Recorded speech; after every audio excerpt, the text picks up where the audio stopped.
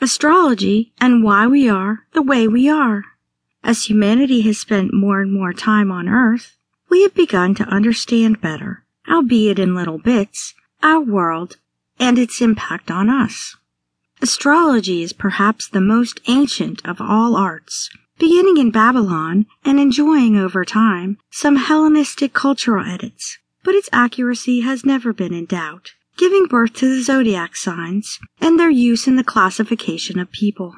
The Zodiac signs are the relationship between the celestial phenomenon and human activities. Therefore, it is believed that things generally happen as above, so below. If you are reading this, you know what Zodiac signs are, so we won't dwell too long on it.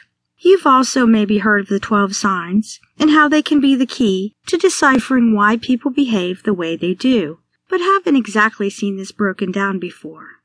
Well, here it is.